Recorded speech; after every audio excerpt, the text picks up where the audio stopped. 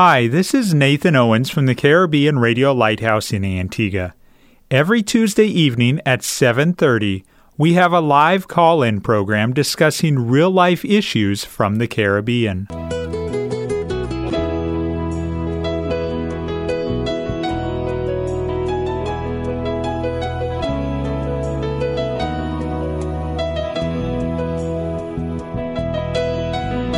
Sanctify them through thy truth.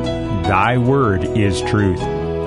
You're listening to That's Truth, a live call-in program with Dr. David Murphy, designed to answer your questions biblically in this confusing culture.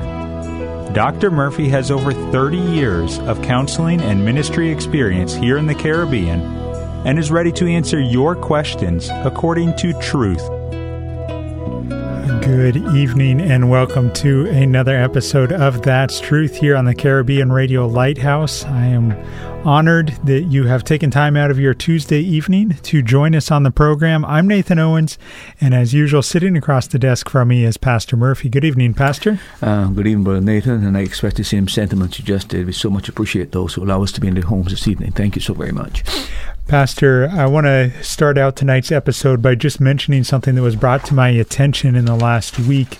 I want to say thank you very much to the individual who called us here at the Lighthouse from Nevis to let us know that Nathan from Nevis, Pastor, you remember his voice many times here on the Lighthouse. Oh, yeah, I don't think anybody can forget his voice so frequently and so thorough in his kind of questions he asks. Yes, we just learned that he has passed away, and so our condolences from the Radio Lighthouse to the family during this time of loss, and we hope and pray that someone else will pick up right where he left off with the Bible study and also with interacting with us and calling in. That being said, even if you don't have a question, maybe it is a suggested topic that you think would be beneficial for us to discuss in a future episode of That's Truth. Please, please, please give us a call, send us an email, send us a WhatsApp or text, comment it in the Facebook Live comment section, and we would be glad to have your input on what topics to discuss in future episodes of That's Truth. It is hard to believe, Pastor, that 2021 is coming to an end. We've got just a few episodes left in this calendar year. Before we jump into our continued topic of prayer, we have 3 questions that have come in since last week's episode. Thank you to the individuals who sent them in. The first one is, good night. Matthew 21 to 22, wasn't that specifically for the disciples? And I will read the context here. Matthew 21, verses 21 and 22 says, Jesus answered and said unto them, Verily I say unto you, if ye have faith and doubt not, ye shall not only do this which is done to the fig tree, but also if ye shall say unto this mountain, Be thou removed, and be thou cast into the sea, it shall be done. In verse 22, and all things whatsoever ye shall ask in prayer, believing, ye shall receive. I think if you look at the context, you could probably admit that it was addressed specifically to the disciples, but I don't think the principle that is underscored is exclusively the domain of the disciples. What our Lord is talking about there is that no obstacle should stand in the way of getting God's work done in terms of His kingdom. And He is just saying that one of the great obstacles, of course, in the way is unbelief. And He wants us to know that if we would have the faith that is mandatory and requisite, that all things are possible if we don't exercise faith. But the whole principle basically is that there's no obstacle that can stand in the way of the kingdom of God. If you read the whole context, it has to do with the fig tree that was barren and should have been producing, etc., etc. And so it's really, in a sense, telling us generally that prayer is essential to make prayer effective, and that the prayer is only limited to the extent of our real faith in God. And another question that has come in since last week's episode. Pastor, do you believe in the demonic spirits incubus and succubus demons who lie upon sleeping women and men in order to engage in sexual activity with them? And do you believe in their ability to torment even Christians? Well, I have said on this program when we dealt with the occult, clearly there is truth in this particular matter. I can confirm from knowledge I know with a person we've dealt with that this does happen. I had heard about it before. I've read about it.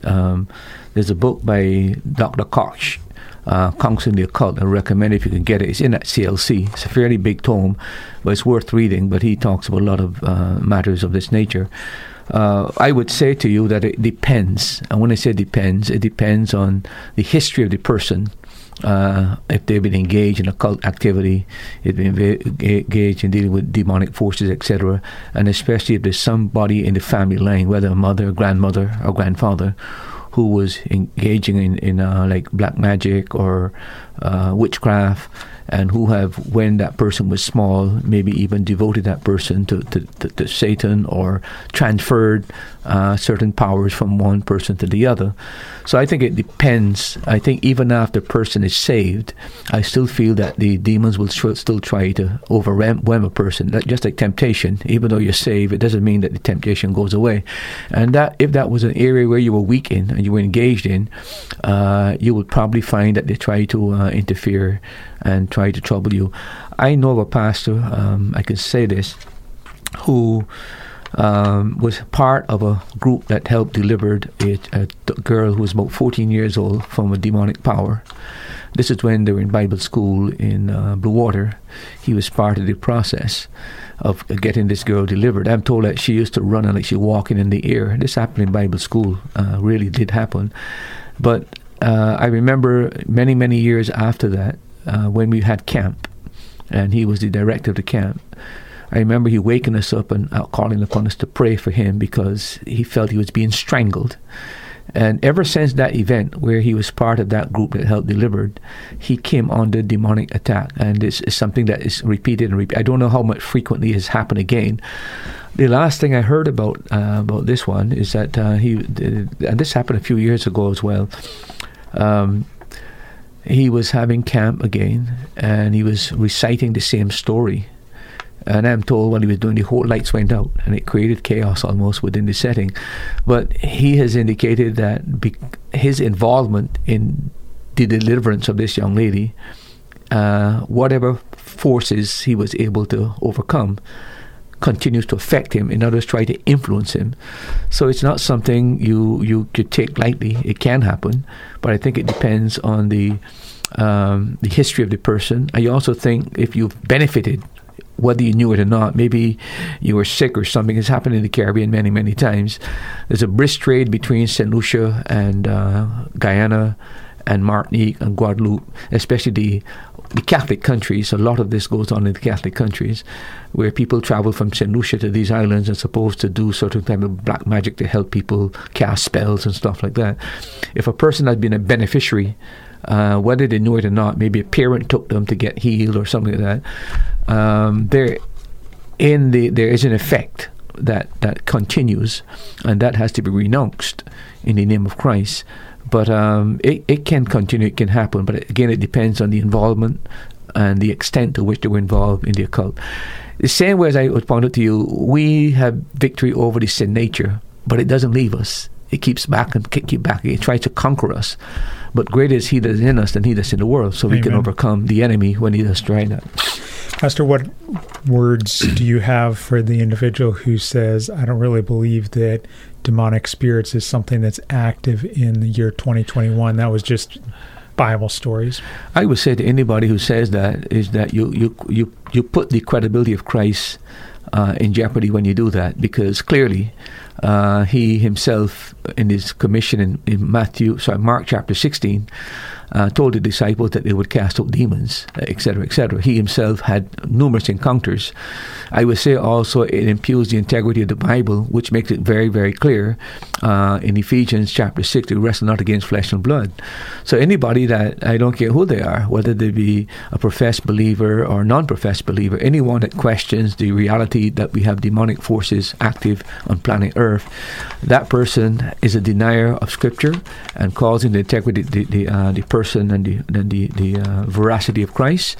And in my judgment, I think that they are, whether they know it or not, they are in a way questioning Scripture and questioning the Christ of Scripture, which to my mind is totally heretical. Another question that has come in, Pastor, why did Paul baptize in Jesus' name, but Jesus said to be baptized in the name of the Father, Son, and the Holy Spirit?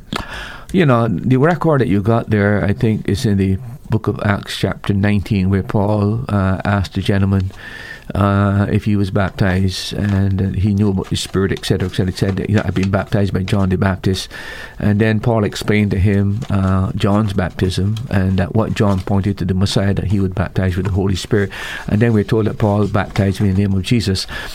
I think it's a mistake to assume that Paul only baptized in the name of Jesus. I think what the significance of that passage is basically is that the difference between the believer's baptism, the Christian baptism, and the John the Baptist baptism.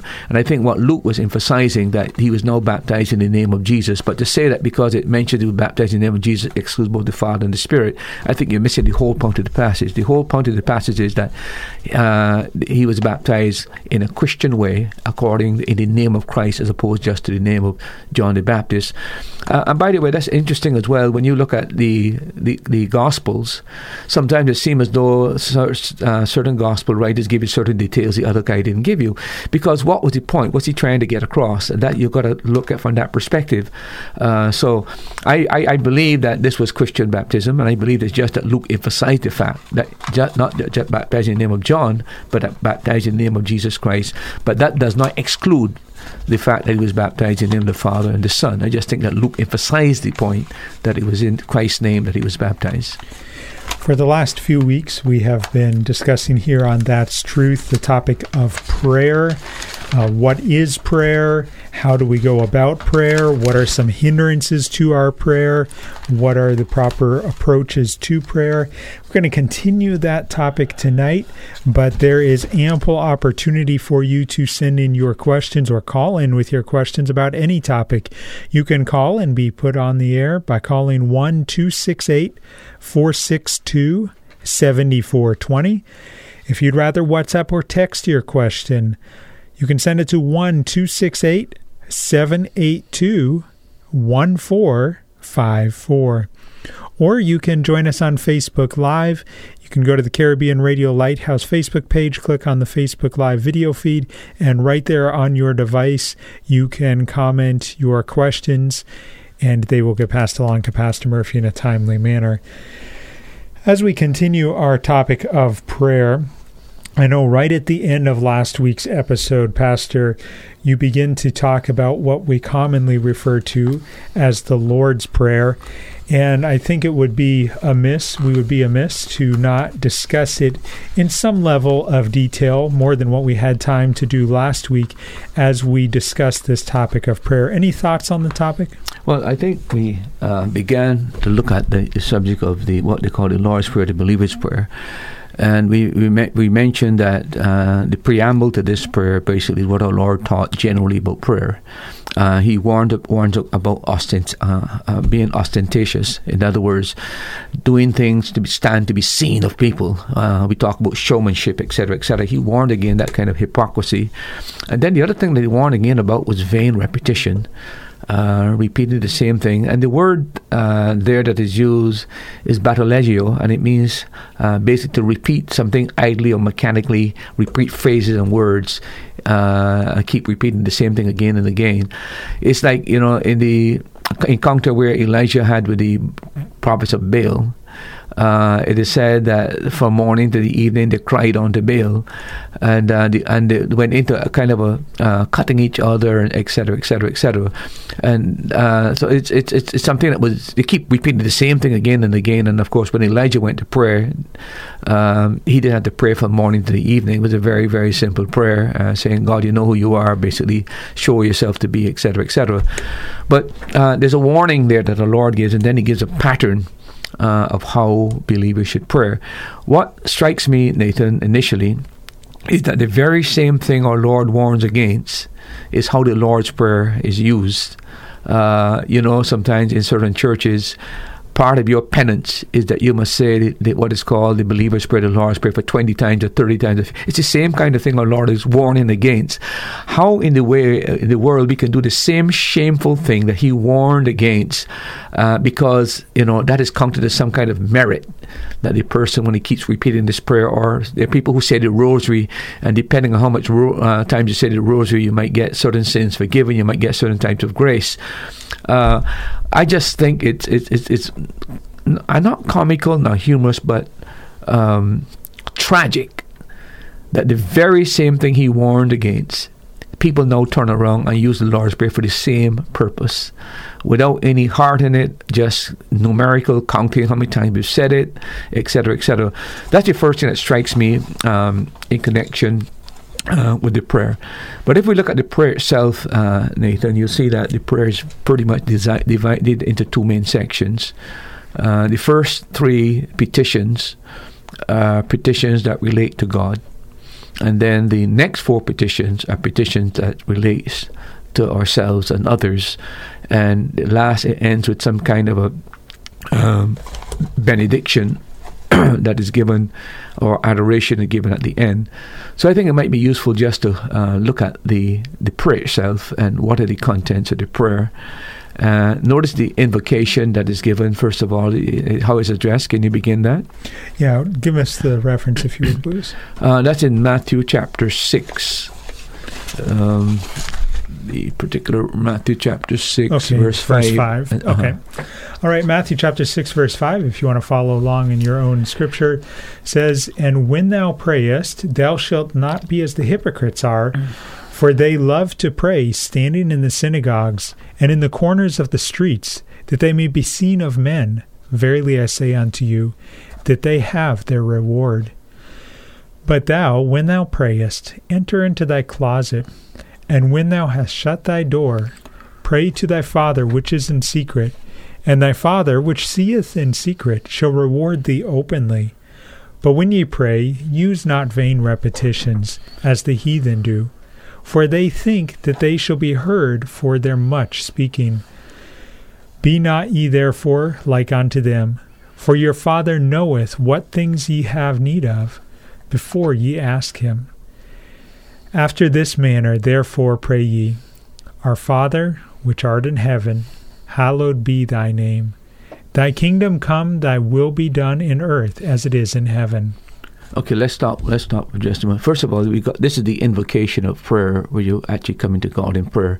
And you notice that, first of all, it stresses our relationship with God, our paternal relationship, that He is our Father, and therefore, as His children, we are to approach Him. And it conveys the idea of nearness and relationship between ourselves, our affection, our familiarity with Him, that He's our God. But notice that even though He is our Father, it also stresses the fact that we, in spite of this relationship, there's a distance between us and God. He is in heaven and we're in earth. And this has to do with our reverential approach to Him. That even though we come to Him as a Father, and there's a relationship of sonship, and there's a paternal relationship, yet we must always be conscious of having reverence and awe of who this God is. So we must also remember there's a distance between us and Him, on the level of our creationship, that we are creatures, but He is the infinite creator. That must always be kept in mind. Everybody knows that there's a certain line that you have to always maintain respect for your Father. You can become a point where you become so pally-pally with Daddy that you actually lose that line, and the way you address Him and treat Him can be lost in the whole conversation. Our Lord wants us to maintain that reverential attitude towards Him, but at the same time, remember there's a paternal relationship that we can come to Him and bring that request to Him. And then notice after that, He said, "Hallowed be thy name." And these are the first petition that comes to Him. And the word "hallowed be thy name" really means may your name be held in reverence or regarded as holy. So we should be concerned about God and His name. And remember, when we talk about God's name has to do with His revealed manifestation of Himself, how He's revealed Himself.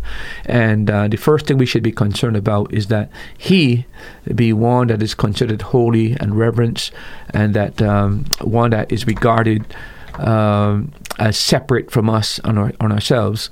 So we are concerned about His name, His reputation, His attributes, His character. We are concerned that men consider Him to be holy and treat Him with the kind of respect that is due to Him and due to His name. And then secondly, we pray about His kingdom. And kingdom has to do with God's reign and God's rule. We should be concerned about that. And in Scriptures, the kingdom of God relates to three basic things. Currently, it has to do with God's moral and spiritual kingdom that He's setting up within the hearts of men. Christ said the kingdom is within you. But there's also going to be the millennial kingdom to come, when God is going to rule for 1,000 years on planet Earth. And after that, there's going to be the eternal rule of God. So it has to do basically with the reign and rule of God in our current dispensation, as He transformed men's lives and set up His kingdom in terms of His moral and spiritual kingdom within us. But also we pray for the millennial kingdom to come, and then for His eternal kingdom finally to be set up. The third petition is what? Thy will be done in earth as it is in heaven. Earth as in heaven. So that's the third thing we should be concerned about. Not only about God's name to be held holy and treated with reverence. Not only that His name be held holy, but we just mentioned as well His kingdom. We're praying about His kingdom, and then we also think about in our prayer about His will to be done. And this is the desire to see God's entire program on planet Earth be accomplished, and that man live in conformity to what God's will is on Earth. And also, if it's going to be done on earth as it is done in heaven, it must be done cheerfully and constantly and perfectly. That's how we should desire God's will to be done. So when we're praying for His name, we're praying for His kingdom, we're also praying for His will to be done. And by the way, this is why people don't understand why Christians oppose things that are contrary to God's will. For example, people have a hard time understanding why we don't accept homosexuality. It's against God's will. People can't understand why the church is against same-sex marriage, because what? It's against God's will. What about transgenderism? We can't sit by idly and ask and pray that God's will be done and His kingdom be established, and allow these kind of evils to pervade in society without raising a voice against these kind of things. People just don't understand it. They think, well, Christians must be acceptable of everything, and that's just how society is. We can't accept the pushing of atheism and communism and humanism on society. That's contrary to God's will. And then, of course, we can't endorse euthanasia. That is, people pushing for that. People can take their life if they want to. We can't endorse immorality. We can't endorse corruption at any level. And, of course, we can't endorse abortion. The church must take a stand on these things. And the reason we take a stand on these things is because they're contrary to God's will. God has expressed His will in His Word. So we know in His Word what God expects. And the church's job is to see that God's will be done and try to get God's will to be done exercised. When something is being perpetrated or done in society that's contrary to God's will, the church is not to be silent. The church is to speak out on these matters, because we are praying that God's will be done on earth as it is in heaven. But when we see it not being done, and we see that the very contrary is being done, and we are silent, we are part of the conspiracy and part of the compromise, and we can't do that. What about, you started out by talking about hallowed be thy name. Pastor, is it possible for a believer to have a healthy prayer life and still use God's name in vain?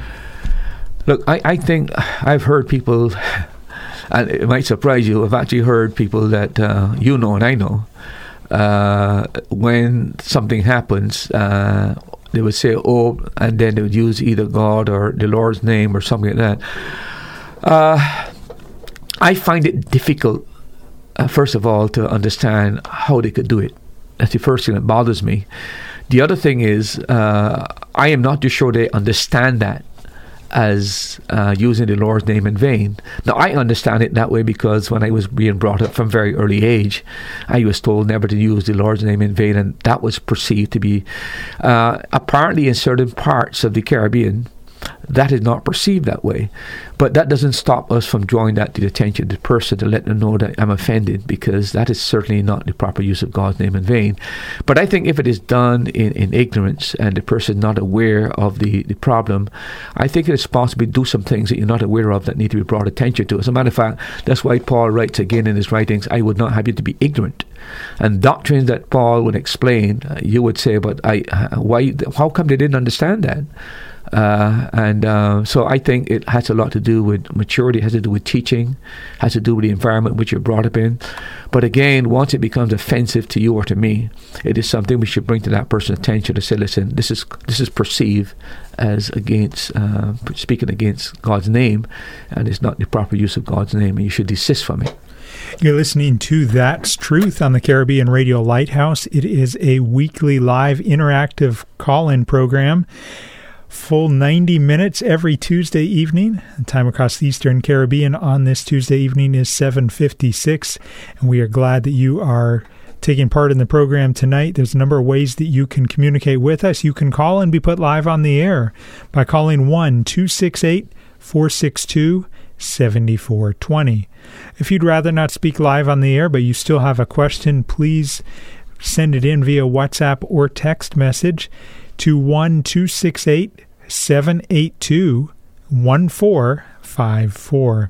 I'll give that to you again. WhatsApp or text 268-782-1454. And you can go to the Caribbean Radio Lighthouse Facebook page, click on the Facebook Live video feed, and comment your question right there on your device, and it'll get passed along to Pastor Murphy. Yeah, I want to say something that's donated, because at the end this might cause some stir, people here. Again, we talk about those things that are being pushed in society. I mentioned about 6 or 7 of them, but there's another one I think that is just as important. I cannot see how, for example, take welfareism, where government, in trying to create a safety net, I'm for safety net, don't misunderstand me, those people who are indigent and need help, but there are certain Western countries that have created the environment where it is not, they're not encourage people to get married, because you can be living with a guy and get welfare checks, and if you were to get married, in other words, you lose certain benefits. So there are people who prefer to remain in a single state, take all the benefits that the state offers, because it is cheaper for them to live that kind of a moral life and get support from the government. I'm against that. The Bible says if a man doesn't work, he shouldn't eat. Yeah. And I think that while there are people that need help, the government should help. I am not for social welfareism that encourage people who are strong, strapping, healthy people to draw a check from the government or from anybody and just lazy around and do nothing, and I'm not for that either. And I think that's contrary to the biblical principle of the work ethic the Bible emphasizes, the need for independence, the need for responsibility. So I'm saying all of this to say this, that when people hear that Christians are against certain things, they got to understand that we are guided by what God's will is, what God said is His will in His Word. And one thing that God will for us is work. We should work. We should meet the needs of our home and supply the needs of our home. The government is there to help people who are genuine in need of help, and nobody disputes that. But it is downright wrong for government to encourage people to continue in a welfare situation where they could find jobs, work, and be gainfully employed and learn some measure of independence and responsibility. And the church should never support a program that encourages that kind of socialism.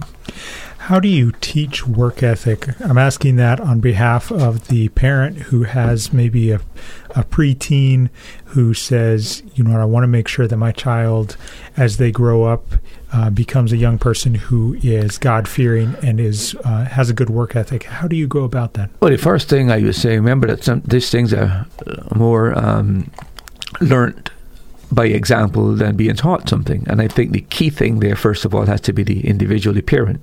They themselves have to manifest a good work ethic. It's no use trying to teach my child about the dignity of work, and I don't try to find a job. I don't demonstrate the importance of a job. And even when I have my job, I'm at home when I should be at work. My kids know that, and I waste my time, etc., etc. How in the world are you going to teach a child that? The other thing is that you need to give him some work to do around the house as well.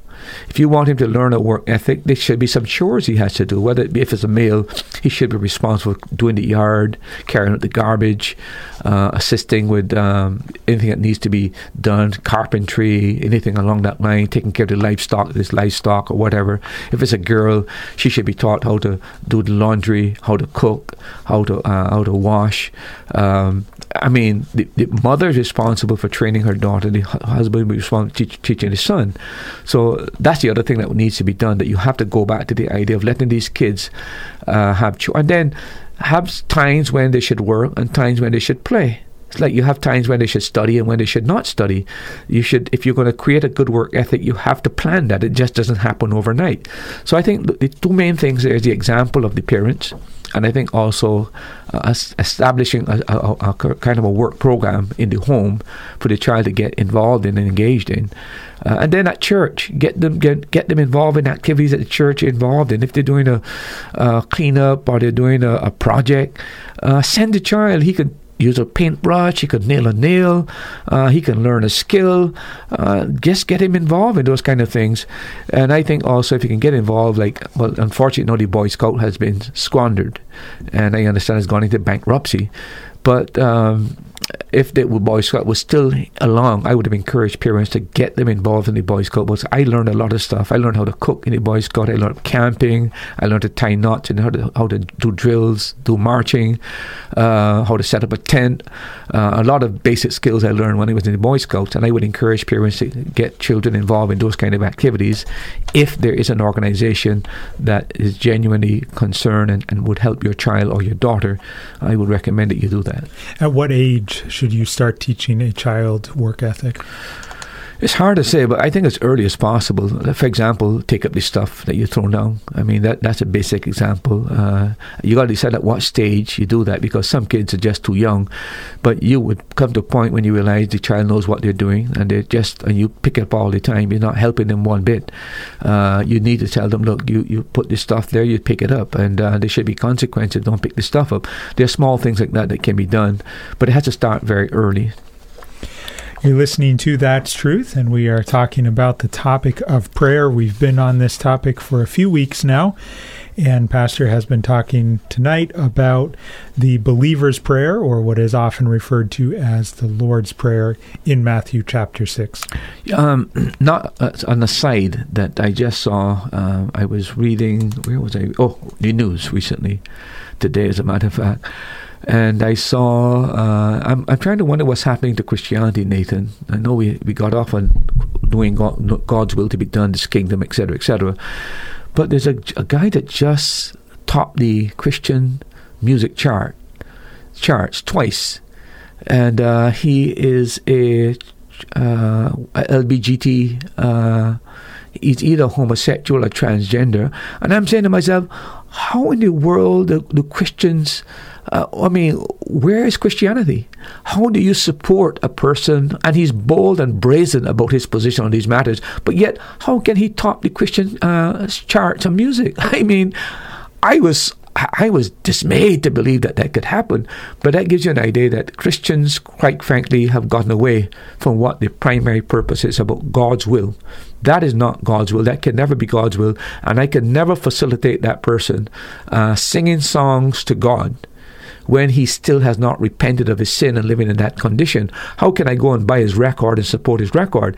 Christians need to come back to biblical ethics, biblical morals, and take a strong position on these matters. If we're going to reverse this whole ungodly trend that we've got, it has to start with the church. It's not going to start with the world. But what about for the individual who says, but Pastor, his music is so well done? That's not the issue. The issue is it in line with God's will?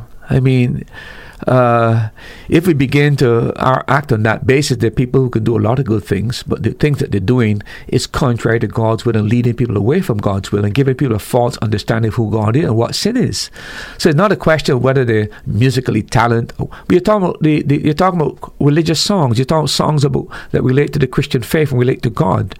You don't want a person who is morally perverted to be singing praises to God. I mean, that is totally unacceptable. Go back to the Old Testament and see who could be part of the choir, who could sing to God. Yeah. And I think that Christians have just allowed the social system and the environment in which they dwell currently to dictate how they think, how they feel. And I think generally people are afraid to speak out on matters that need to be spoken out against. But this guy is not afraid about that. And I think that I'm hoping that embolden other people to take a stand on these matters. We need to stop playing church and start getting serious with God. And it has to start. I keep saying this, and you've heard me say this in the pulpit many times. The world is always what the world has always been. The problem is not the world. The problem is the church. The church has to get right and start being what it's supposed to be, and then the world will take notice of the church. But right now, as long as the church remains like the world and acts like the church and thinks like the world and have the same values as the world and support the same things that the world supports, we have no testimony, no witness, and we have no influence. We have to be different in order to impact people's lives. Do you think that this mediocrity of the church has caught God by surprise? Are there any prophecies that talk about this? Well, if you read the book of Timothy, you'll find it talks about perilous times will come, and it says there are three loves. It says love of pleasure, love of money, and love of self. Narcissism, hedonism, and mammon, love of mammon, materialism. Those are the three great loves that will dominate the end times, and that's exactly what we're seeing. So it's not a matter that God is caught God by surprise. We know that the apostasy is going to happen. I believe it's already begun within the church. But again, God has always had a redeemed remnant, a saved remnant. The remnant church is the church that needs to speak out for God. Let the worldly church go in its direction. You can't stop that. It's going in that trend, the trend towards entertainment. But what the remnant church needs to do is to be a voice for God in a time of apostasy. That's the greatest need at this moment. Time across the Eastern Caribbean on this Tuesday evening is 7.5 minutes after 8 p.m. We still have 50 minutes left in this particular episode of That's Truth. You can call and be put live on the air, 268-462-7420, or you can WhatsApp or text your question to 1-268-782-1454. Pastor, we have Brother Williams on the phone from Bendel's, Antigua. Thank you for calling, and go ahead with your question, please. Good evening, Pastor Murphy. Well, I haven't heard your voice for a long time. I thought you might have been sick or something, man. Good hearing your voice again. Brother Nathan, how are you? I'm doing well. Great to hear from you. And yes, Pastor, I was on seawater, and every time I tried to call the boat shipping, so I couldn't get no service. Okay. Okay. Yeah, all the time I listen to you. Yeah, we just appreciate your call. That's what we're trying to say. Yeah. No problem. I'm telling you, I talked to a guy, and I don't even know anything about that fish. That fish is called an old wife. Like, you have to peel it. You have skin on it. You have to cut even knife and then peel it for you to use it. And the guy says it's unclean. What's that? They have a fish in Antigua they call old wife. Yeah, I know the old wife. Right. So the guy says it's unclean. I tell him, why is it unclean? He tells me it has no scales. Yeah. So I tell him, which part in the Bible, if you can show me which part in the Bible it talk about that, I will accept that. Yeah, that's it. That's in the Bible, you know. There are certain things under the Jewish economy, the Old Testament economy, that there are certain types of things you should need. You should have skills and stuff like that. That was the condition under which the Jewish law sustained. They had what you call dietary laws that regulated what the Jews could eat. But those are things that belong to the Old Testament economy and related to the Jewish people exclusively. Those are not part. That's not part of the New Testament economy. That is what I tell him. I tell him that was the Old Testament law of Moses. Yeah. So I tell him, look now in First Timothy chapter 4. Right. And he cannot brush it aside. Yeah, I agree with that. That's a vital part of Scripture that talks about all part of everything created of God is good to eat, etc., etc.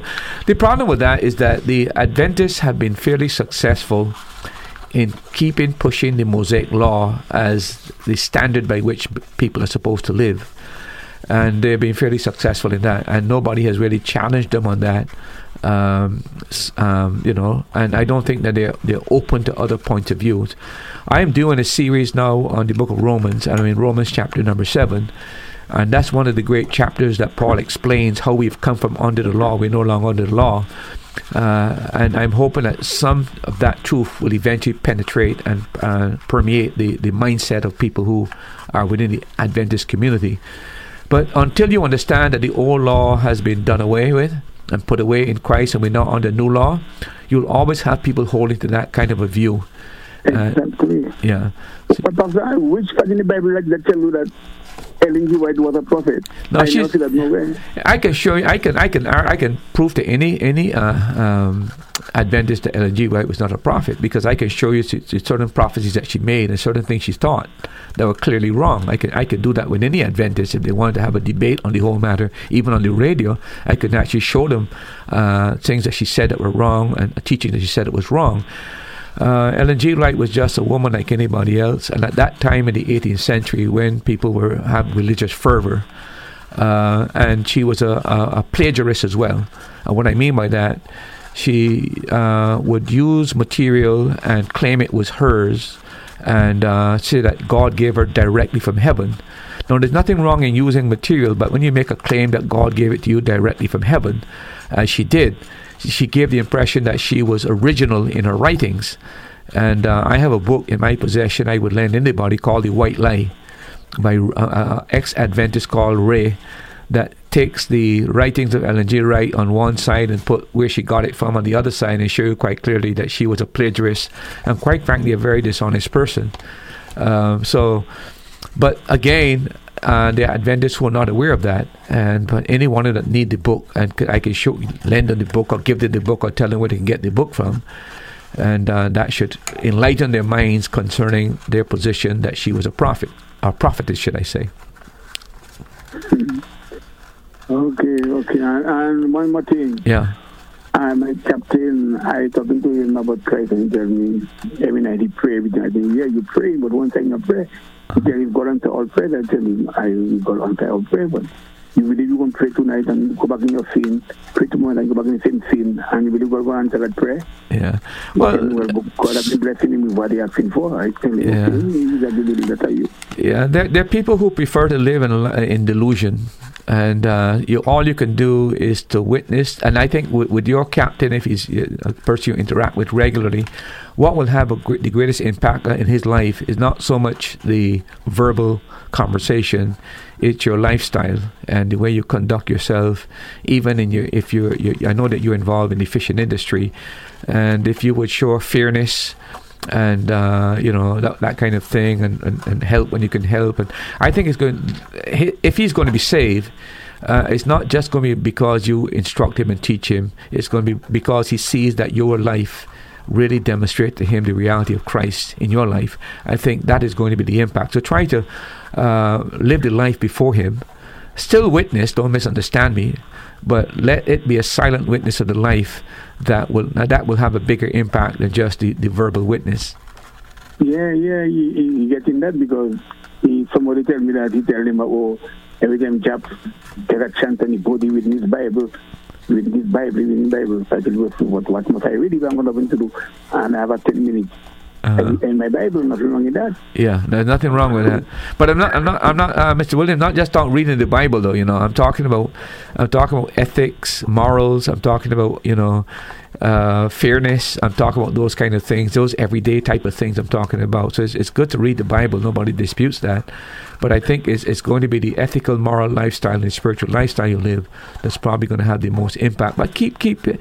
Look, people will give you the impression they're not listening to you, that you're not paying attention to you, but believe you me, in the sober moments, if your life is so much different than his, I don't care who he is, in his sober moments when he reflects on you, he is going to realize there's something about this guy that is different, and he'll get the message eventually. So just keep living the life before him. Pastor, he getting it, because the things you want to do, you will say, well, you have to think about that. I know you're not believing in that, and that, but I know something up for that. You know it's wrong, and I'm not doing it. Right. Then you don't let it go and say, okay, no problem. Yeah. And even his boss man, we had him taking things, and he would say, what do you think about that? So I know that they give me some kind of respect. Right. Well, you're making an impact. That's the key to your life. Make an impact. Appreciate that. God bless you, man. Keep up the good work. Okay.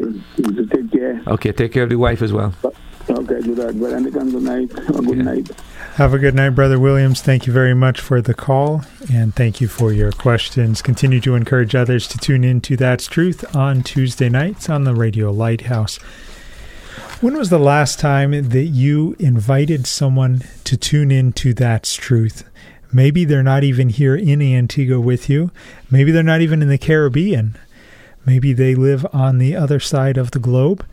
Let me still encourage you, send a WhatsApp, call, send an email, and encourage them to tune into That's Truth on the Caribbean Radio Lighthouse on Tuesday evenings. If you'd like to call and ask your question live on the air, the phone line is now open and available, 268-462-7420. WhatsApp or text 268-782-1454. So back to the passage in relation to the Lord's Prayer, as it's commonly called, or otherwise known as the Believer's Prayer. Yeah. So the first thing basically is our Lord is saying, get your mind, your frame of mind wrapped around who you're addressing, and make sure that your focus in your prayer is God's holiness, God's will, and God's kingdom. Get that foremost in your mind before you start making your kind of petitions. We studied 2 prayers last week. We looked at the one in Daniel chapter 9 and one in Nehemiah chapter 9, and we saw that is the same pattern that those people exhibited. They focused on God first, got their mind wrapped around who this one is that they were approaching, and then they were able to make the petitions. And I think this is central to effective prayer, getting our mind set that we're approaching God with a reverence and an awe, but yet recognizing our paternal relationship with Him, and now we know a mind of we want to do His will, we want His kingdom to expand, and certainly we want His name to be reverenced and held in holiness among all people. After we've done that, the next 4 requests have to do with ourselves and others. The first one is daily bread, and Luke puts it bread from day to day. The problem with us today, by the way, is that most people, because they've got reserves, they've got maybe a bank account, they've got a good job, this doesn't seem to have as much meaning as it should. But yet we need to be very cognizant that we have to understand that we are dependent on God. No matter how much we have in the bank, no matter how what kind of a job we have, we can lose that job tomorrow, and that bank account should go into the red in a way that you could never fathom. An accident, a health problem, it just disappears. It evanesces as though it was never there, and you wonder where it went to. So we must never lose sight of the fact that we must live daily dependent upon God to meet our bodily needs and to meet our bodily provisions. We must see ourselves as a child coming to the Father in that way. So we must ask God for our daily bread. That's the first thing, our physical needs. The second The second petition has to do with forgive us our debts. And that word debt is a fascinating word in itself. It has the idea that we owe something to God and that we need to make reparations to God. It's like borrowing money and having to pay back something. And it's asking us to understand that sin is not just a fib. It's a debt we owe to the Lord, and He expects some kind of reparations in the sense that we either come to Him for forgiveness or we pay up whatever that debt is in terms of His discipline in our lives. So the whole idea is that we must perceive ourselves as God is our creditor and we are debtors to God, and we must view sin fundamentally and primary as an offense against God. You remember when David was praying in Psalm 51 after committing adultery with Bathsheba and murdering her? He said, against thee only have I sinned. Now, certainly he sinned against Bathsheba, certainly sinned against Uriah. But the point of the prayer is that fundamentally, it was a sin against God. Why? Because God is the one that said, thou shalt not commit adultery. That's the focus. It doesn't mean that he slighted his sin against Bathsheba or slighted his, but it's so overwhelming that he really perceived his sin as really what the real sin was about. It's not just about hurting a man and hurting a woman. It's about sinning against a holy God. I started thinking about Joseph. When Potiphar's wife was trying to seduce him, he said, how can I do this great sin? Right. Wickedness. I agree with that. Yeah. So the thing is to in our prayer, not only do we see who God is, but we recognize the true nature of sin. And if we were to come to that kind of an understanding, we would be disinclined to want to keep repeating the same thing and coming to God again and again. So that is something that is very central in this prayer. And the normal word for sin is hamartia, to miss the mark. But it's not the word that is used here. It's the concept that it's an offense against God that requires a payment, and that unless you get relief from God, that debt remains. Now remember, it's not talking about our eternal state. It's talking about our relational state with Him, because our eternal state is taken care of for all eternity. It has to do with an ongoing relationship with God. Until we seek forgiveness and pardon, the relationship is strained and shattered. And then he says, forgive us as we forgive others, those who committed debts against us. And this has to be the disposition of the believer. As we come into God and we are conscious of our need because of the offenses we commit against God, it makes us also conscious that others have committed sins against us.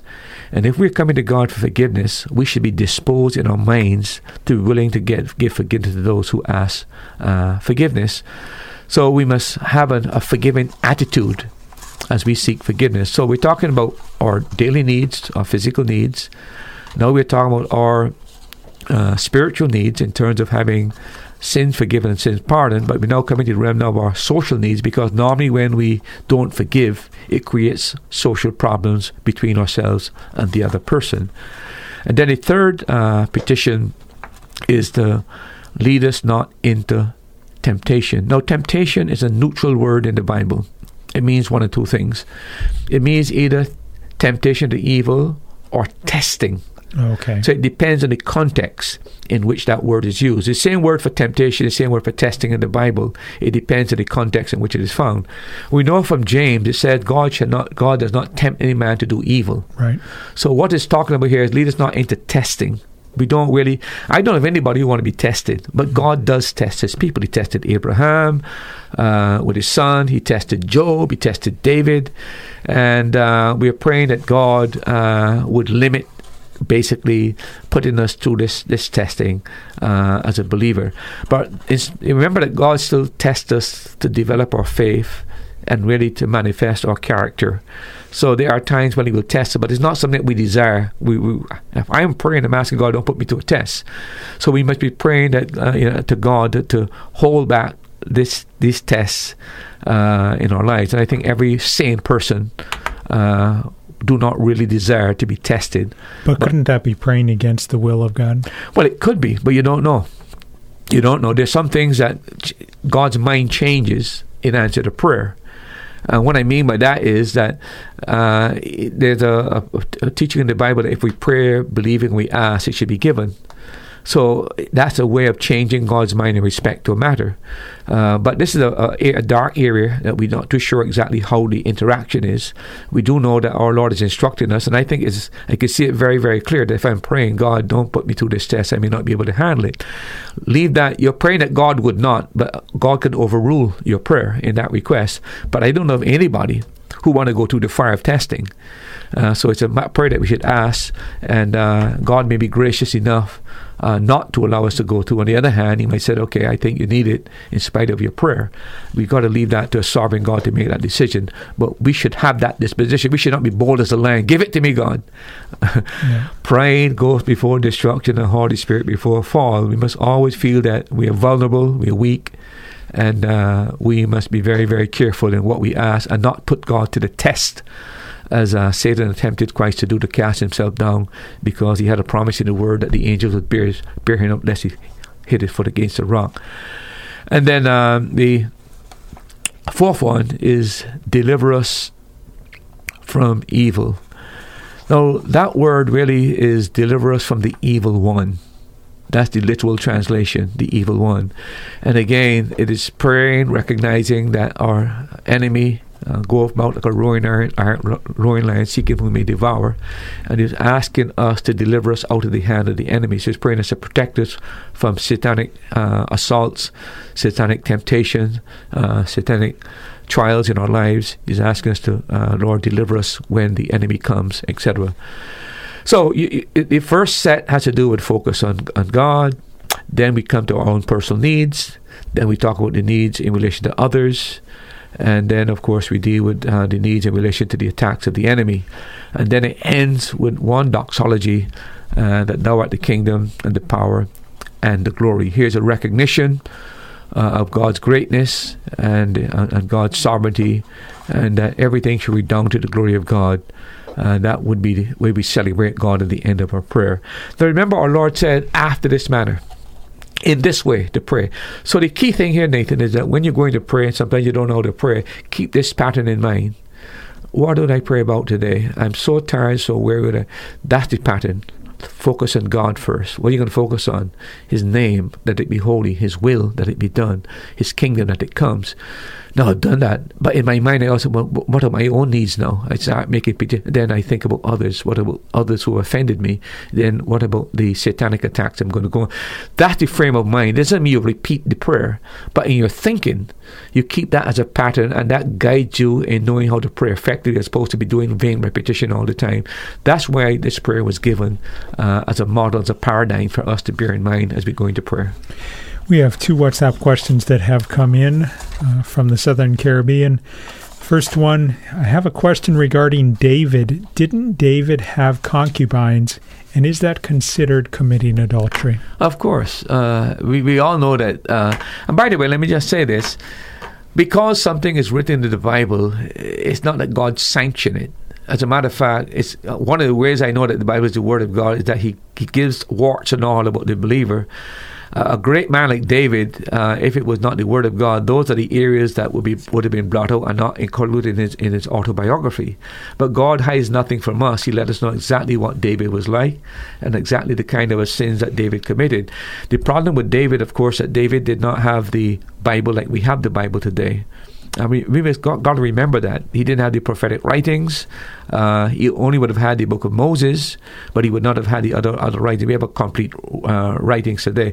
The other thing is that David and a lot of these kings were governed by the social system and the political system around. A lot of what David intermarriage was political marriages, so that to avoid being attacked by another foreign entity, he would marry the daughter of the King Pharaoh in Egypt. That would create good relations between Israel and Egypt.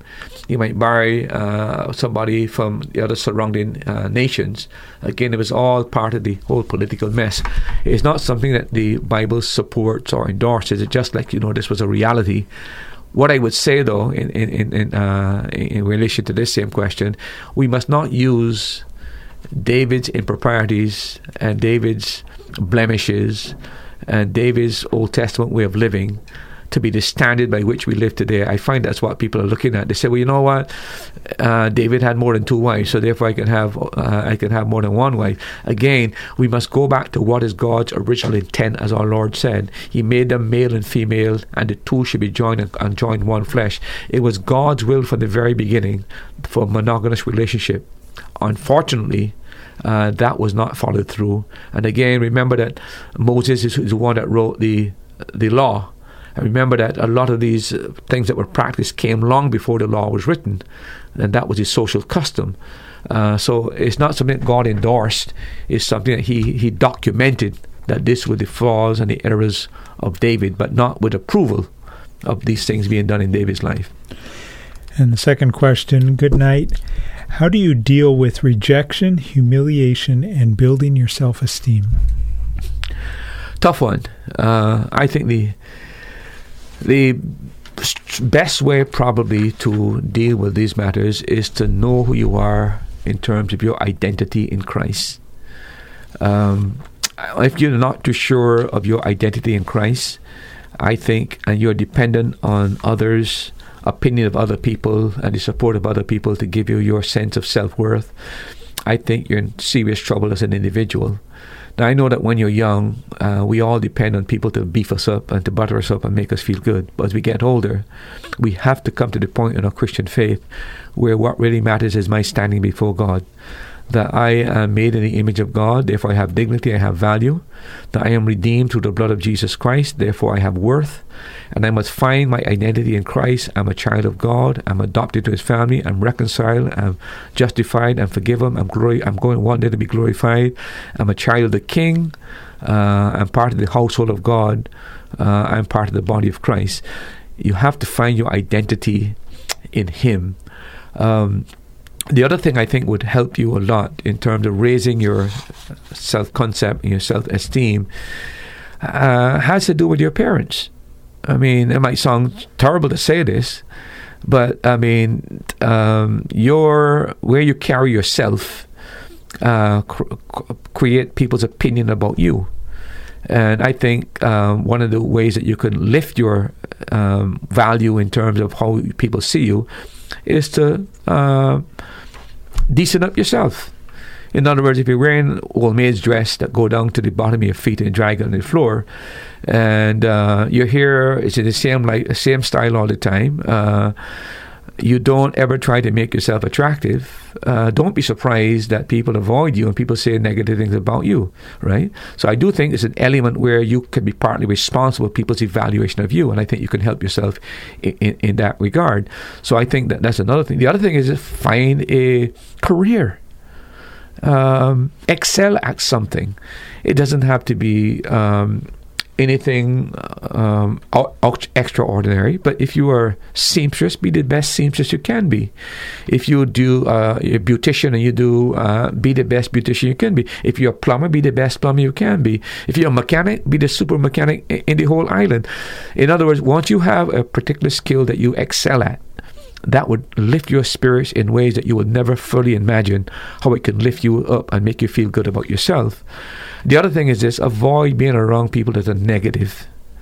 If they say things that impinge upon your mind and make you feel bad about yourself, those are not the type of people you want to be around.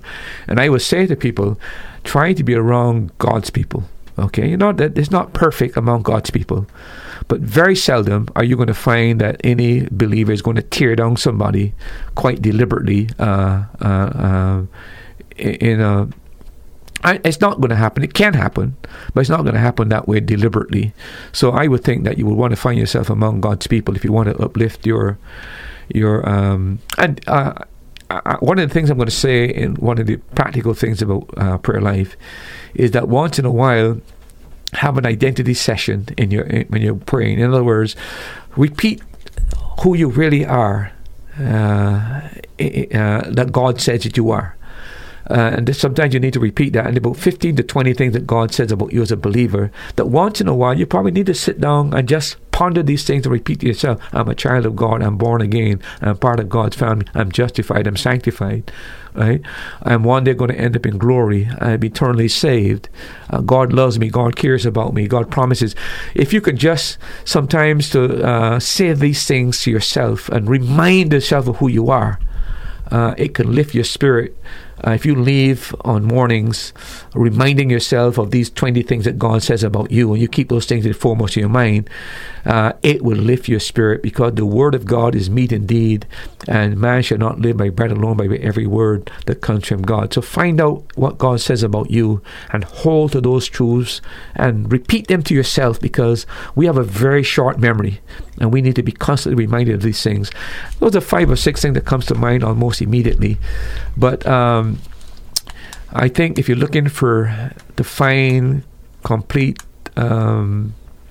approval by society and by individuals, maybe even important individuals in your life, I think you're marking the wrong track. I think you need to find your identity in Christ, and I do feel that career is important. I do feel that trying to look attractive is important, and I do trying to excel at something in life will be very, very helpful for you as an individual if you want to have your whole attitude change.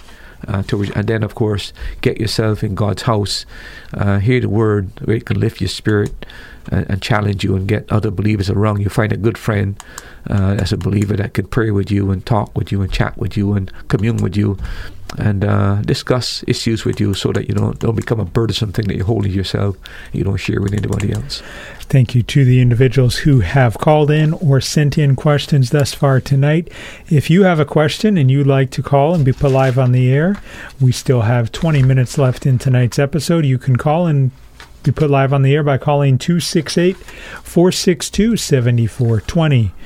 If you would like to WhatsApp or text your question, you can send it to 268-782-1454. Pastor, we have a question that has come in. Just like Adam and Eve had to wrap themselves in fig leaves after they sinned, did Jesus know that they were going to wrap him in swaddling clothes from the dead because he knew he was going to die for all sin?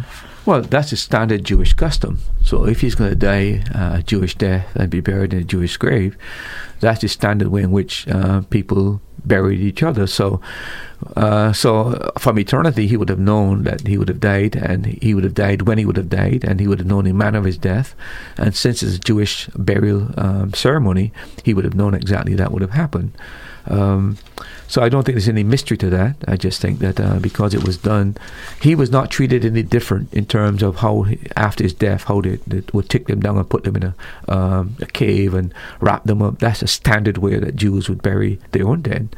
So he wasn't treated as a king? No, he wasn't treated as king. He was treated as a traitor. He was treated as a deceiver, quite frankly. He was treated any ordinary person who had died. The fortunate thing, of course, he was buried in a rich man's grave, Joseph Arimathea. Yeah. And it is possible that Joseph and the ladies might have done some extra things to his body with the spices, for example. I think it's over 100 pounds or something that was read that they spiced him up with. Imagine what that would have meant. But that has to do more with the affection they had for him, etc., etc. Remember, they didn't think he was coming out of the grave, so they were so much appreciative of who he was, and they showed kindness and reverence towards him. But that was standard where people would be buried back in those days. You're listening to That's Truth on the Caribbean Radio Lighthouse. Pastor, anything else you want to mention about the Lord's Prayer? No, I think the key here is to keep it as a pattern. And when we're praying, we should go with that same kind of a mindset. God first, ourselves, others, and then satanic attacks. And I cannot think of a prayer that we can think that we could not fit into those categories. Let's focus on God, get our minds around who this one we're approaching. We have a relationship with him, paternal relationship, but yet we must have this reverential awe for him. We must be concerned about his name, his kingdom, and his will. I could see us praying about that. We could spend some time praying about God's kingdom, God's will, God's name, etc., etc. And then we come to ourselves, our needs. At that time, of course, we need daily bread, but there are other needs that will come in at the same time that we'll mention there. Maybe you've got to pay a bill. That will come in at the same time, my needs. And then as I finish there and I ask for forgiveness, because all of us sin in word, thought, and deed. We need forgiveness. Then I think about, I need forgiveness, but have I forgiven that person? So I'm thinking about the other person now, and I begin to pray for that person's needs. And then, of course, I'm thinking about, well, what about the circumstance of my life that I'm going through today? The temptation, the testings, and I begin to pray about that. And then the great enemy that is going to bring things against me and then, So I think that's the real thing that God desires for us, so that we don't keep repeating the same thing again and again and again, and we don't know what we're doing, because I can pray for God's kingdom a different aspect now. I just learned about a missionary, whatever, that becomes part of his kingdom as well. But I'm not praying for the same missionary and repeating the same thing again, although I might need to do that sometimes. So as I'm thinking of people involved in his ministry, like we just learned about so many Muslims now coming to Christ, his kingdom is expanding. I can pray that his kingdom expand in Iran or Iraq or something like that. That leads to my prayer in that direction, right? So it opens a whole new spectrum where the question now is, I've got so much to pray for. Not what do I pray about now, but what specifically do I pray about these things? And so I'm not spending 5-10 minutes asking myself what to pray for. I know what I have the idea what I should pray for, and it guides my prayer, and I don't have to spend this half an hour in silence. God, what I pray for, He's told me the pattern, right? And we can't go wrong. He said, after this manner, this is how you pray, and that's how we should. Doesn't mean that not times we pray impromptu, but in our private prayer as we come to Him, that's the pattern we should follow. What about the basic mechanics of prayer? Let's focus on the posture and maybe the time when I pray. Well, look, some people get so wrapped up with these things, should I be standing? Should I be sitting? Can I pray when I'm laying down? Do I pray with my hands closed? Do I pray with my eyes closed? All of these are basic things that people are talking about. Look, posture of the body is not the vital thing with God. The most important thing that God is concerned about is the attitude of the heart. And when you search scriptures, you'll find that there are a variety of illustrations of the different ways and different positions that people had when they were praying. For example, in Matthew 11, you got standing while you're praying. You might read Matthew 11:25. Matthew 11:25 reads as follows. At that time Jesus answered and said, I thank thee, O Father, Lord of heaven and earth, because thou hast hid these things from the wise and prudent, and hast revealed them unto babes. If you read the context, he's standing there, and he just, out of impromptu, he just prays while he's standing. He doesn't fall down on his face and bow his head. He just stands and he prays. If you look at Luke chapter 11, you got an example of kneeling. Luke 22, verse 41. Luke 22:41. Yeah. Luke 22, scroll down to verse 41 here. It says, and he was withdrawn from them about a stone's cast, and kneeled down and prayed. So notice the first case, he's standing praying, but no, he's kneeling. Posture is immaterial, quite frankly. If you look at Matthew 26:39, you see another bodily position that is mentioned there in relation to our Lord. Matthew 26:39, and he went a little further and fell on his face and prayed, saying, O my Father, if it be possible, let this cup pass from me. Nevertheless, not as I will, but as thou wilt. Now there are over 27 prayers of our Lord in the Gospels. But we just look at 3. But notice that he doesn't pray in any one particular posture. One, he's standing praying.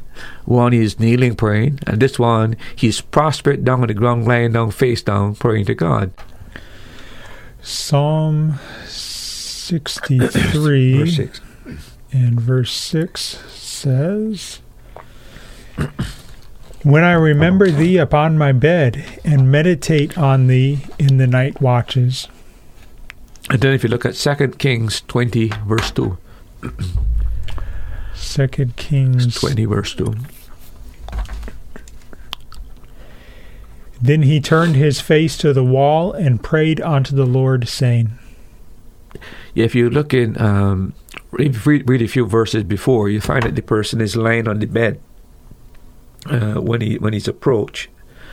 The point here in Psalm 63 that he's meditating in that prayer that he has in Psalm 63, he's meditating where? Remember in Psalm 63? On his bed, right? So he's lying down, and David is meditating, and David is praying while he's laying down on his bed. So you can be praying laying down as well. You can be laying down in your bed and you'll be praying. Not every time you have to get up and kneel on your bed. There's some people think unless you kneel, you're not praying. But in David's case, in that particular prayer that David has, he's meditating on the word and he's praying to God. Look at 1 Kings 18:42. 1 Kings 18:42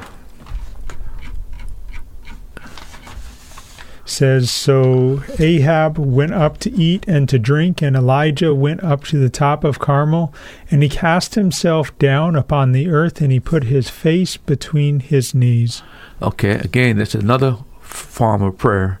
Our Lord fell down on his face before, but he's now putting his almost like a baby, fetal position. Again, different type of prayer.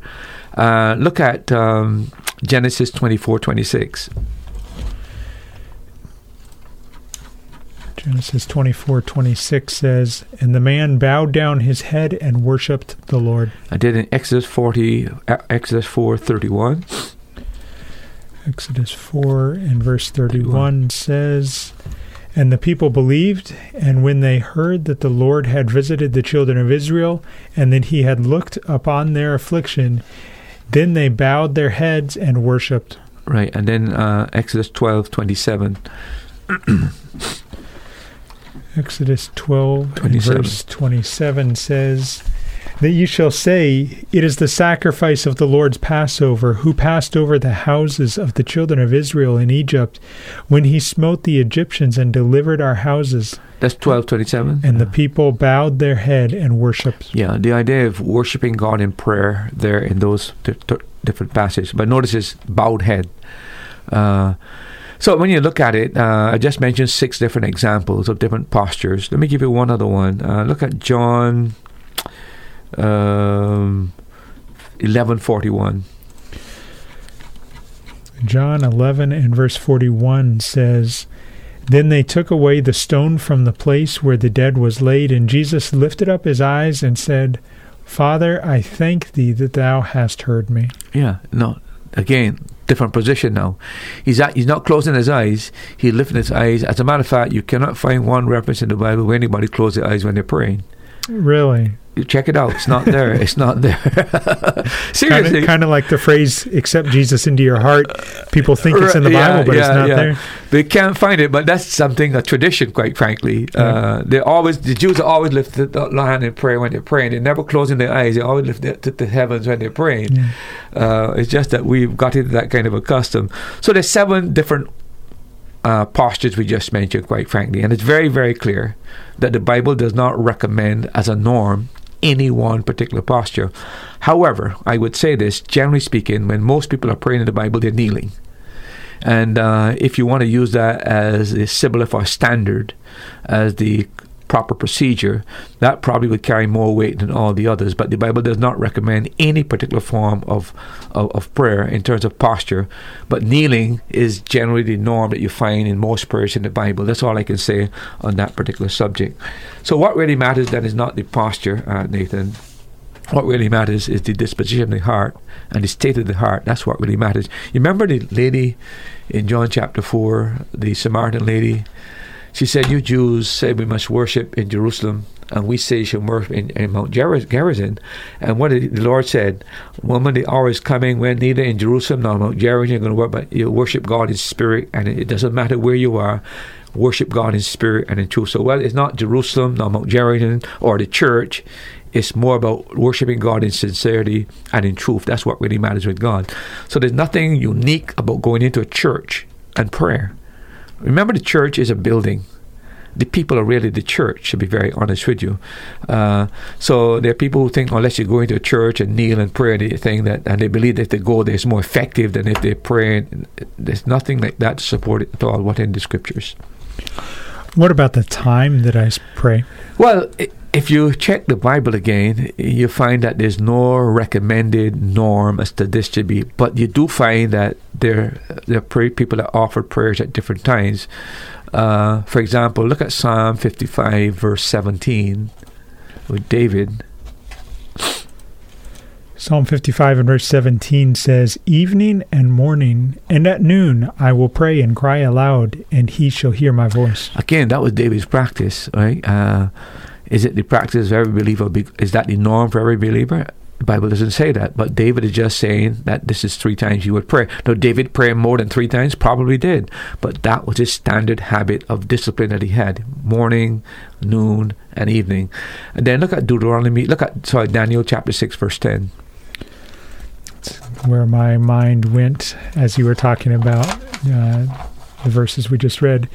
"And when Daniel knew that the writing was signed, he went into his house, and his windows being opened in his chamber towards Jerusalem, he kneeled upon his knees 3 times a day, and prayed, and gave thanks before God, his God, as he did aforetime." Again, this was Daniel's practice, and notice that Daniel doesn't alter his practice to accommodate the fact that he has been compromised. There's an attack on him. They're trying to destroy him, but he doesn't. He didn't go to the window and open it. That wasn't something that he did just to show them. This was his normal thing. He went about his normal. It was not showmanship now, but he was not going to curtail his prayer life in order to not have people trying to get the king to get him killed because he offered a petition to God. So he's not trying to protect himself. He just go about his normal. Now, if Daniel had just opened the window to provoke, that'd be a different thing altogether. That would not be the norm. But 3 times a day, Daniel prayed, and he just went about his normal without allowing the threat to intervene. Look at Psalm 55, verse 3 as well. And you see that. Psalm 5, verse 3. My voice shalt thou hear in the morning, O Lord. In the morning I will direct my prayer unto thee, and will look up. And look at Psalm 88, verse 13. Psalm 88 and verse 13 reads as follows. But unto thee have I cried, O Lord, and in the morning shall my prayer prevent thee. Yeah. Now, if you read those Psalms, you think that David only prayed in the morning. You see what I'm saying? Yeah. So that is why you can't use that as a norm. But I would say to most people, I think it's a good practice if we could discipline ourselves, that we could have a time of prayer before we do anything in the morning and we go off to work, etc. Imagine what it would be in terms of the effect it would have on people's lives if every single Christian in Antigua, before they went off to work, spent 10 or 15 minutes in prayer. You imagine what that would do. Now think about that. I'm not talking about an hour now, Nathan. I'm talking about just spending 15 minutes every single morning before they head off to work. I tell you, it would transform this country, it would transform the church, it would transform every single person's life. The fact is that it's not something that people do regularly. Look at Psalm 141, verse 2 and 5. Psalm 141, verses 2 to 5. 2:5 or 2 and 5. 2 and 5.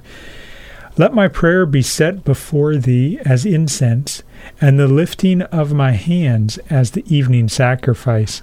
Let the righteous smite me. It shall be a kindness, and let him reprove me. It shall be an excellent oil, which shall not break my head. For yet my prayer also shall be in their calamities. Yeah. He started praying in the evening sacrifice, the time of prayer. So it's not just in the morning, he's directing his prayer during the evening sacrifice as well. Okay? So not only morning, evening. And then look at Acts 3:1. Now Peter and John went up together into the temple at the hour of prayer, being the 9th hour. Okay, that's another time of prayer. That's about 12 o'clock, basically, in time. And then look at Acts 10:9 and 30, verse 9 and 30. Acts 10, verse 9 says, On the morrow, as they went on their journey, they drew nigh unto the city. Peter went up upon the housetop to pray about the 6th hour. And skipping down to verse 30... And Cornelius said, 4 days ago I was fasting until this hour, and at the 9th hour I prayed in my house, and behold, a man stood before me in bright clothing. Peter prayed at 6 o'clock, Cornelius prayed at 9 o'clock. You see the difference? Is the disparity, 3 hours difference between that. So it's not as though there's any specific set time in Scripture. What I would say is this. Generally, people time in terms of prayer, if you look at Psalm 77, verse 1 and 2, one of the times the prayer is you pray in the day of trouble. I think that's probably when it comes the most natural. Yeah, yes, it is. Psalm 77, 1 and 2. Yeah. I cried unto God with my voice, even unto God with my voice, and he gave ear unto me. In the day of my trouble I sought the Lord. My sore ran in the night and ceased not. My soul refused to be comforted. Again, when we're really, really in deep trouble, I think all of us are inclined to prayer. But you'll find that in several of the Psalms, you'll find that phrase being repeated, I sought the Lord in the time of my trouble. And therefore, and you know, our Lord said, call upon me in the day of what? Trouble, and I will answer thee and show thee great and mighty things that you know not of. So when a believer finds himself in a dilemma, the Lord says, call upon me. And don't be embarrassed to call upon him in a time of trouble, because that's exactly what he told you. If another thing is that, look at Matthew 14:19. And he commanded the multitudes to sit down on the grass, and took the 5 loaves and the 2 fishes, and looking up to heaven, he blessed and brake, and gave the loaves to his disciples, and the disciples to the multitude. That's praying before meals. People ask that question, don't they? Should you pray before meals? Well, here's a meal that's being served by the Lord, but before he actually served it, he prays to God and thanks God. Look at Acts 27, verse 35. Acts 27, verse 35 says, And when he had thus spoken, he took bread and gave thanks to God in the presence of them all. And when he had broken it, he began to eat. Again, notice again, it's before meal, and he prays before meal. And then if you look at 1 Timothy chapter 4, verse 4 and 5, this interesting verse. This was alluded to already by Mr. Williams, I think. For every creature of God is good, and nothing to be refused, if it is be received with thanksgiving, for it is sanctified by the word of God and prayer. And prayer. See that? So clearly when you're going to eat, there is a biblical injunction that you at least pray. When I'm praying, Nathan, I normally pray and ask Lord to, what I'm eating, that it doesn't hurt my body. That's how I pray, quite frankly, when I'm praying. Whatever I'm eating, basically, it doesn't affect the body in a negative way, and preserve. That's how you. But that's what it's saying, that it's sanctified and purified through prayer. And then the other thing is, as far as time, Luke 5, 15 and 16. Luke 5, 15 and 16 says, But so much the more went there a fame abroad of him, and great multitudes came together to hear and to be healed by him of their infirmities. And he withdrew himself into the wilderness and prayed. Yeah, time of busyness, when you're so busy and you think you don't have time for prayer. The very opposite happened with Christ. Yeah. When he was busy, or knew he was going to be busy, he prayed because he recognized he's going through this period of busyness. And that's the time we should be praying as well. When we got so much to get done, we can't get it done. We figure that if we spend time prayer, it's wasted time, so we better get to it. But again, that's the time we need prayer more than we think. And our Lord's a perfect example of that with all the busyness that he has. So when it comes to posture, there's no mandated normative posture. When it comes to time, there's no mandated normative time that you pray. But I do feel that prayer is proper in the morning, for sure. I think that if we can get into that habit, I think that's probably the best habit that we can do as believers.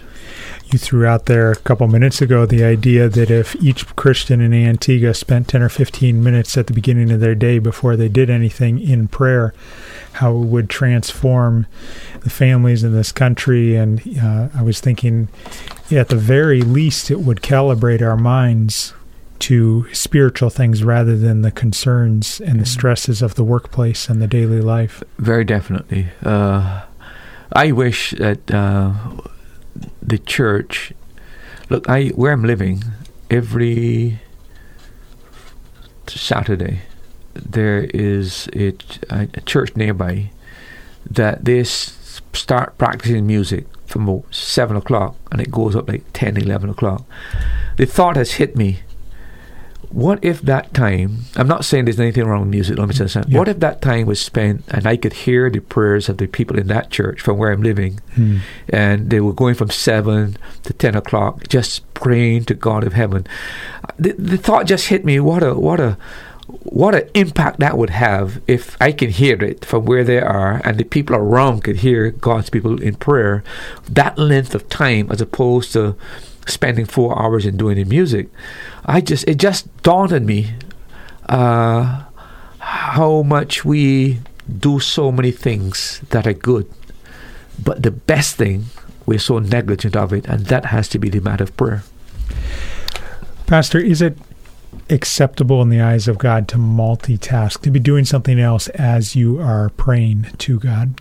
Yeah, because that's what praying without ceasing is. I mean, you can be driving and praying. You can be writing a manuscript and praying. You can be repairing a board or system and be praying. So there's nothing wrong. That's your mindset. Clearly that can happen. I think that's desirable as well. Is it possible as a Christian to pray too much? Oh, never. As a matter of fact, I brought a list of people who prayed. For example, Charles Simeon prayed for 4 hours a day. John Wesley prayed for 2 hours every single day. And Martin Luther said if he didn't pray the first 2 hours, the day would be wasted. And I didn't know this, but the early Methodists, they spent 2 hours in the morning praying and 2 more hours in the evening praying. That was part of the Methodist system. Wow. See? I mean, it is, when you read about these things, you're embarrassed. Thank you for listening, and make sure that you join us next week as we continue this topic. Thank you for joining us for today's program. We pray that the Holy Spirit uses the truths shared from God's Word to strengthen your faith. Now you've heard it. That's truth.